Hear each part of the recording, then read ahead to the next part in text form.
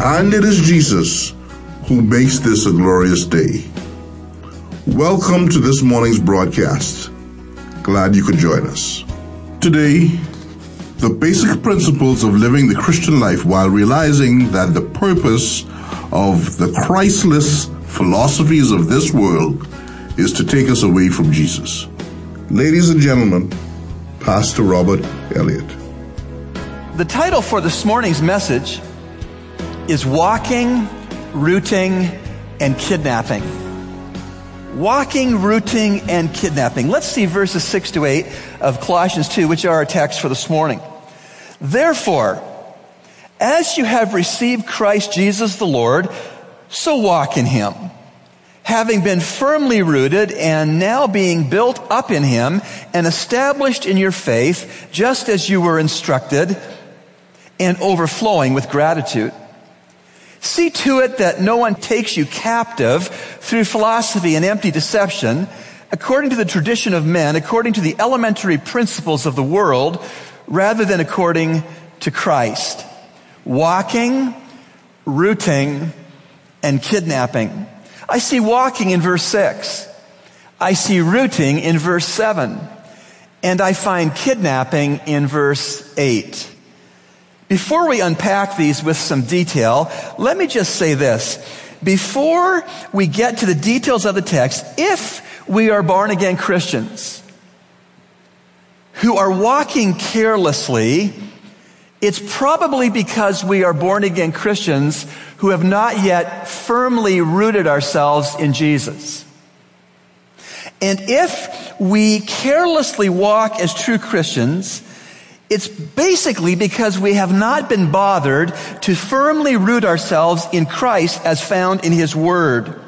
When we don't bother to firmly root ourselves in Jesus Christ, then we run the very real risk of being kidnapped by humanistic philosophies, being taken from our first love for Jesus.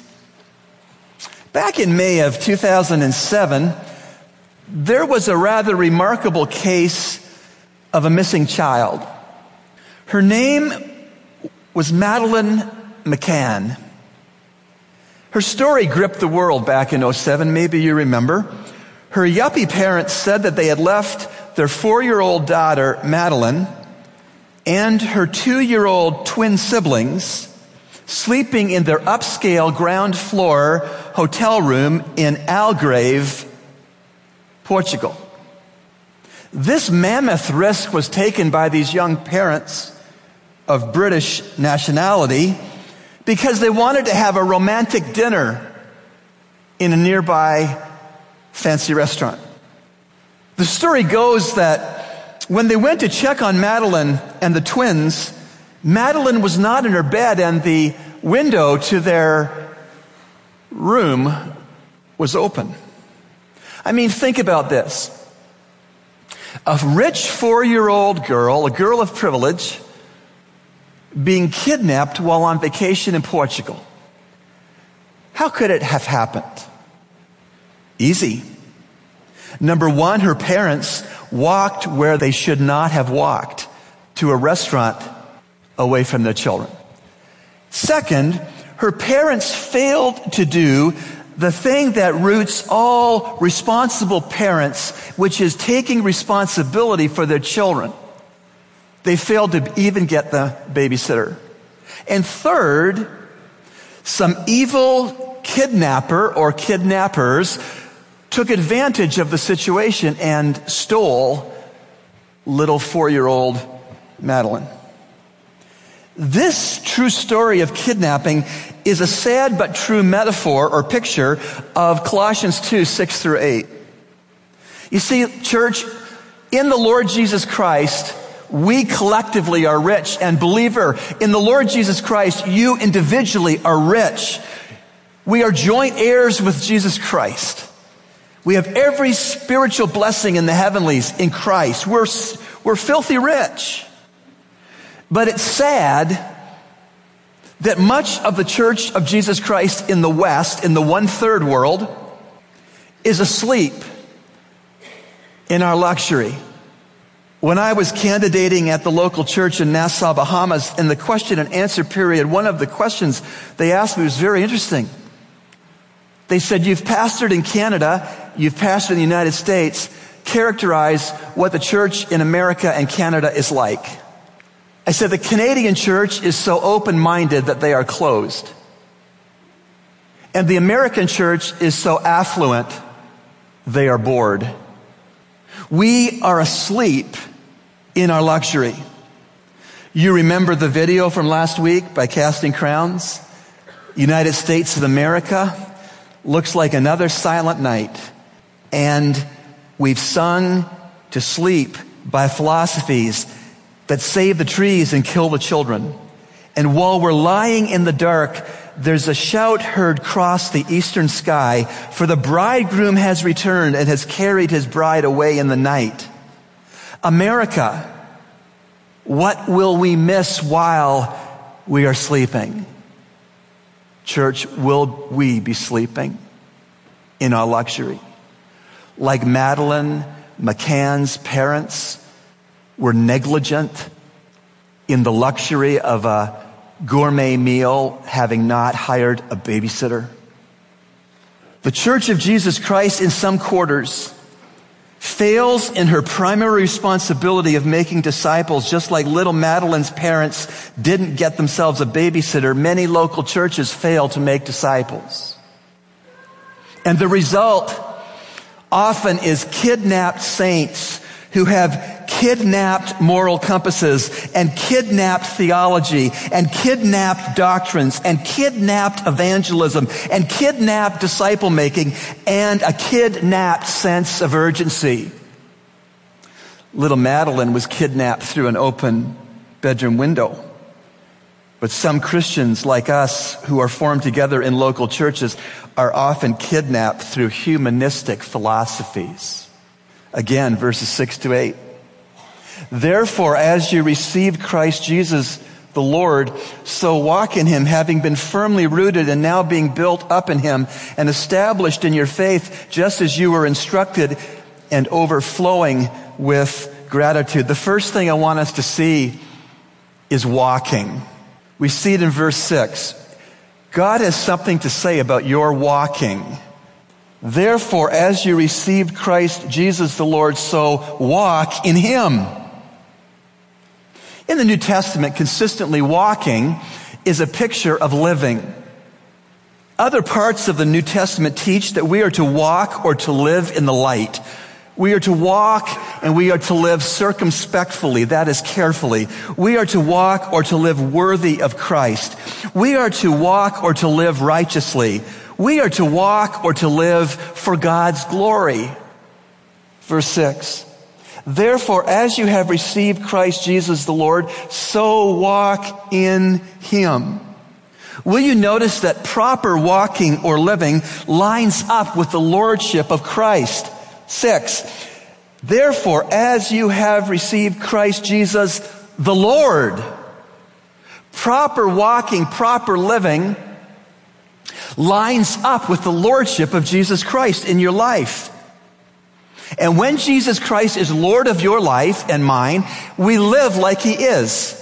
We do not give ourselves permission to say no to him on any matter he tells us is yes. When we live under the lordship of Jesus, we don't give ourselves permission to say no to him. And so we are to walk in him by faith. Therefore, as you have received Christ Jesus the Lord, so walk in him. And now, today's personal God story.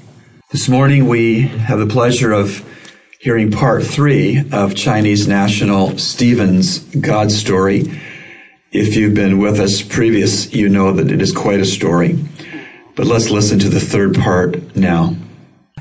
So you were hearing the concept of sin from an American, and you were thinking in terms of what Americans do to sin that you knew about. Mm-hmm. And you as a Chinese young person didn't feel you committed those particular sins. Yeah, right. But there must have been some point that the Holy Spirit convinced you otherwise, convinced you that you are in fact a sinner. Can you tell us about that? Yeah, I think so. I clearly remember one day we were doing some worshiping of our own, and we read a verse which was, love your neighbors as yourselves. Mm-hmm. And when I read that, I was like, wow, that's the exact thing we need back in China. Because there's no love among people. Mm-hmm. Yeah, everyone just cares about themselves. Yeah. And so when that scripture became before your awareness, did the Spirit of God not only say that that's the problem in China, but that's the problem in Stephen? Actually, yes. Growing up in that society, not only teachers but parents teach you that yourself is the priority. Look out for number one. Yeah, you have to watch out for your own interests. That's the top priority. Yes. So it's really something that the Scripture, the Bible, is what the Holy Spirit uses to convict us or convince us of sin. And that's really wonderful that you remember the actual verse of the Bible that made you come to that conclusion that you're a sinner. Yeah. So your friend on the construction site, he invited you to trust Jesus alone to be your Savior? Yes. Yes. And how did you respond? Well, I hesitated at first. I agonized. Agonized. Yeah. But I clearly remember it was when I read the book Ecclesiastes. Yes, Ecclesiastes, yeah. Old Testament, yes. Yeah. It was when I read that book, I decided to devote my life to Christ. Because when I read that book, I almost teared up. Mm-hmm. Because what Solomon felt was exactly how I felt back in China. Again, the power of the Bible is not any book. Yeah. It's not an ordinary book. It's God's book. Yeah. And when you have read it and are reading it, it's changing you. When I read it, it changes me. And anyone who reads the Bible will be changed in some manner because it's God's book. Yeah, I agree. Yes. Well, okay. So at some point, you crossed the line, even though you agonized about it, you crossed the line from unbelief in Christ to belief in Christ. Yeah. And were given new life, forgiveness of your sins. Yeah, yeah. And then I understand you asked for something from your friend, your American friend, that had to do with the sea. It was early November last year. Yes. I decided to get baptized. Then my American friend had already gone back to the States. Oh. Yeah, but when he heard about that, he flew back from Florida to baptize me. Wow. Yeah. That's a friend. Yeah. That's a friend. So he flew back from Florida. Yeah. And he baptized you. And what is your understanding of what that meant? Like, what is baptism? If a person is listening this morning and they don't know what water baptism is, why were you water baptized? Well, I think it symbolizes that we die with Christ. Yes. On the cross. And then when we get raised up, we are justified. We are able to live a Jesus-like life. Very good. What I like to say is water baptism is like a family announcing on Facebook that a baby has been born to them. The Facebook announcement doesn't cause the baby to be born, but the Facebook announcement is announcing that the baby has already been born. Yeah, to show the outside. To show the outside. And so I'm just thinking of Galatians 2 verse 20 that talks about what you were talking about. And in Galatians 2 verse 20, it says, I have been crucified with Christ, and I no longer live, but Christ lives in me. In the life I live in the body, I live by faith in the Son of God who loved me and gave himself for me. Matthew 22, 34 to 40 comes to mind as I consider this part of Brother Stephen's God story. Matthew 22, 34 to 40 reads, But when the Pharisees heard that he had put the Sadducees to silence, they gathered themselves together, and one of them, a lawyer, asked him a question, testing him. Teacher, which is the great commandment of the law? And he said to him, You shall love the Lord your God with all your heart, and with all your soul, and with all your mind. This is the great and foremost commandment.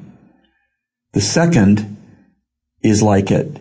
You shall love your neighbor as yourself. On these two commandments depend the whole law and the prophets.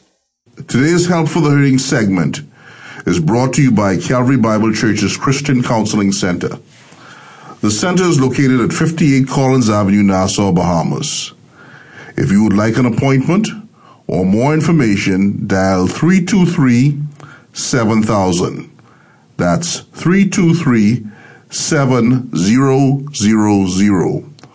Or email them at cccbahamas@gmail.com. And now, the Executive Director of the Christian Counseling Center, Pastor Fredrick Arnett. I've seen this on a billboard. I'm not sure whether or not you have seen this, but it says, Enjoy the wedding. Invite me to the marriage. Sign God. I really appreciate that because too many times I believe that emphasis on the wedding ceremony and that day rather than the marriage itself. I have a question. What are your expectations of your marriage if you are planning to get married? Why did you get married if you are married?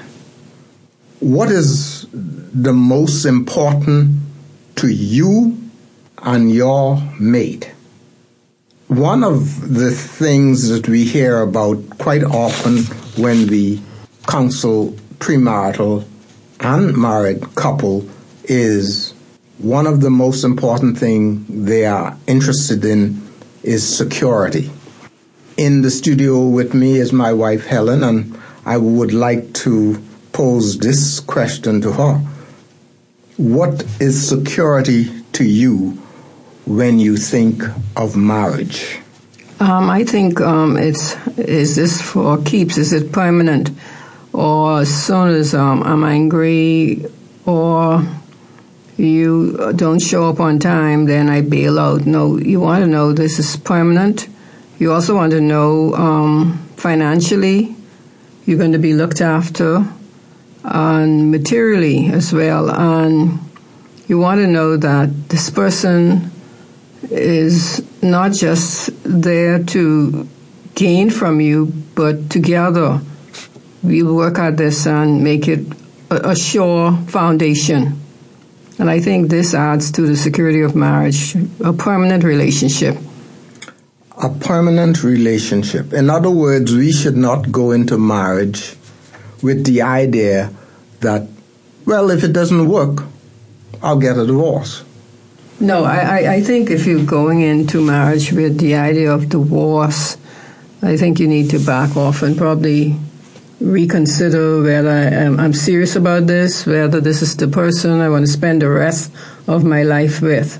And I'm not saying that if it's abuse or some horrible situation come up, you get stuck in that. But what I'm thinking is, if you're just going into it to help a sugar daddy or someone look after you, you should forget it.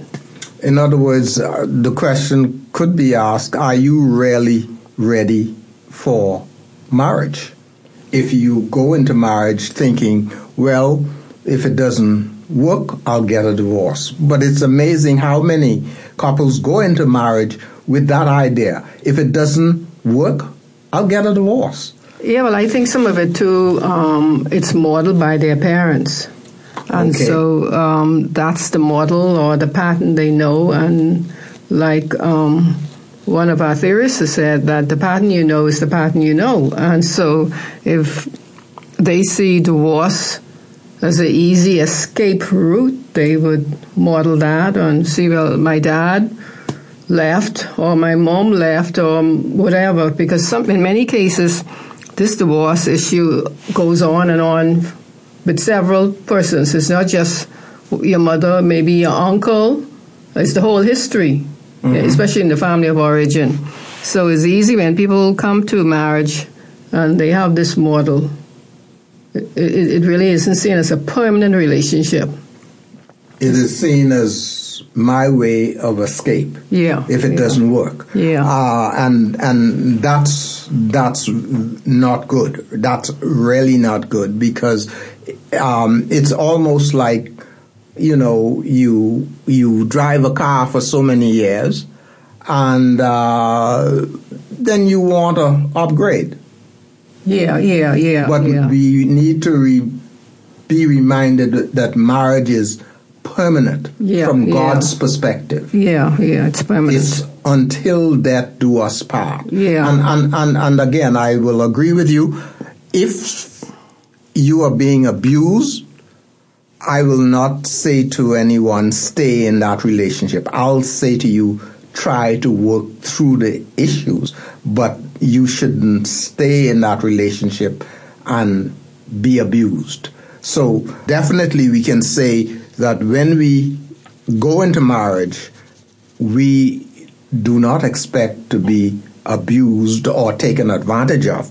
We want security. We want to know that we are financially sound and we are able to meet the needs of our spouse. And in a case like that, you can move forward with the desire, hey, we are going to do everything in our power to make this marriage work, make this relationship work.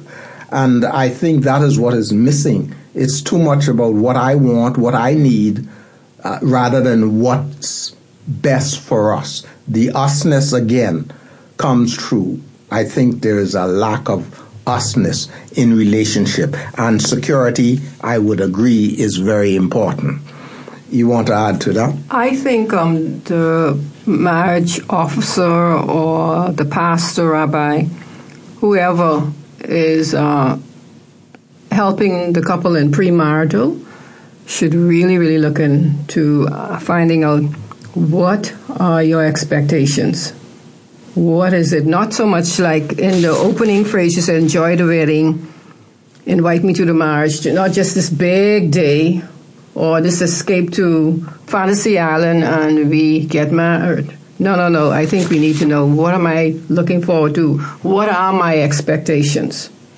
And of course, again, you want to make sure that both of you are on the same page as much as possible, because I might have one expectation of marriage and you have another, and that comes with communication. Well, the two may not meet if your expectations is so much different from mine. That's why we need to communicate, as you say, and we need to determine what you are looking forward to and what I am looking forward to. What is it that I'm looking for in the marriage? And that was the question that we began with this morning. What are your expectations? And we do go into marriage with, in many cases, different expectation. We will pick up from here next time in the will of the Lord. Have a good day and God bless. It's time for answers to your questions. We urge you to take a moment and get a pen and paper and take down the references used so that you can do your own study later on. We here at Echoes of Calvary are always excited to receive your letters of support and your questions, which we seek to answer right away and also here on the show. You can send us your letters at eocradio@gmail.com. That's eocradio@gmail.com. Once again, here is Pastor Robert Elliott. The next question has to do with concubines. It says, was this something that God approved of?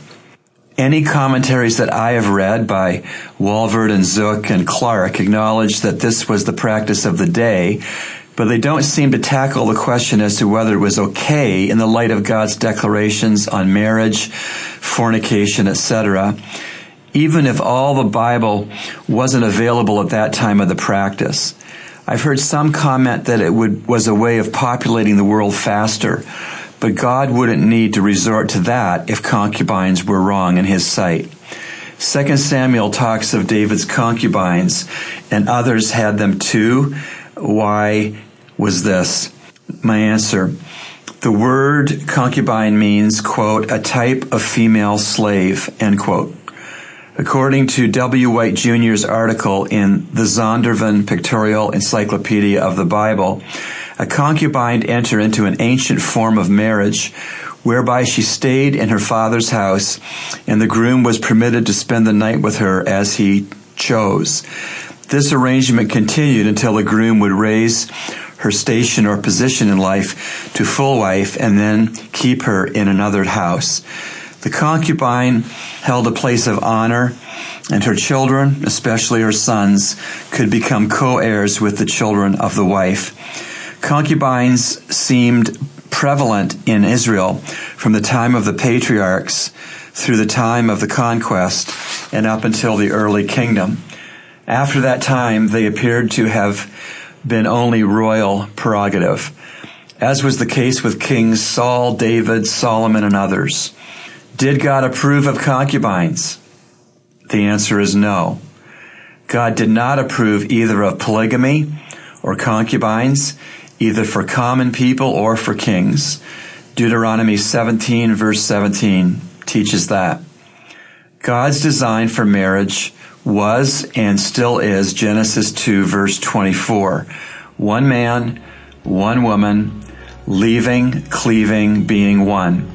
But God tolerated this sinful practice of his people, which became all too prevalent for a time in their checkered history.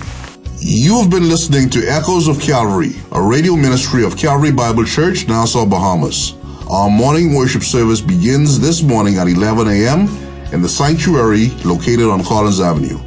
We encourage you to join us. Feel free to write us at eocradio@gmail.com or P.O. Box N1684, Nassau, Bahamas. And remember, everyone needs a Savior.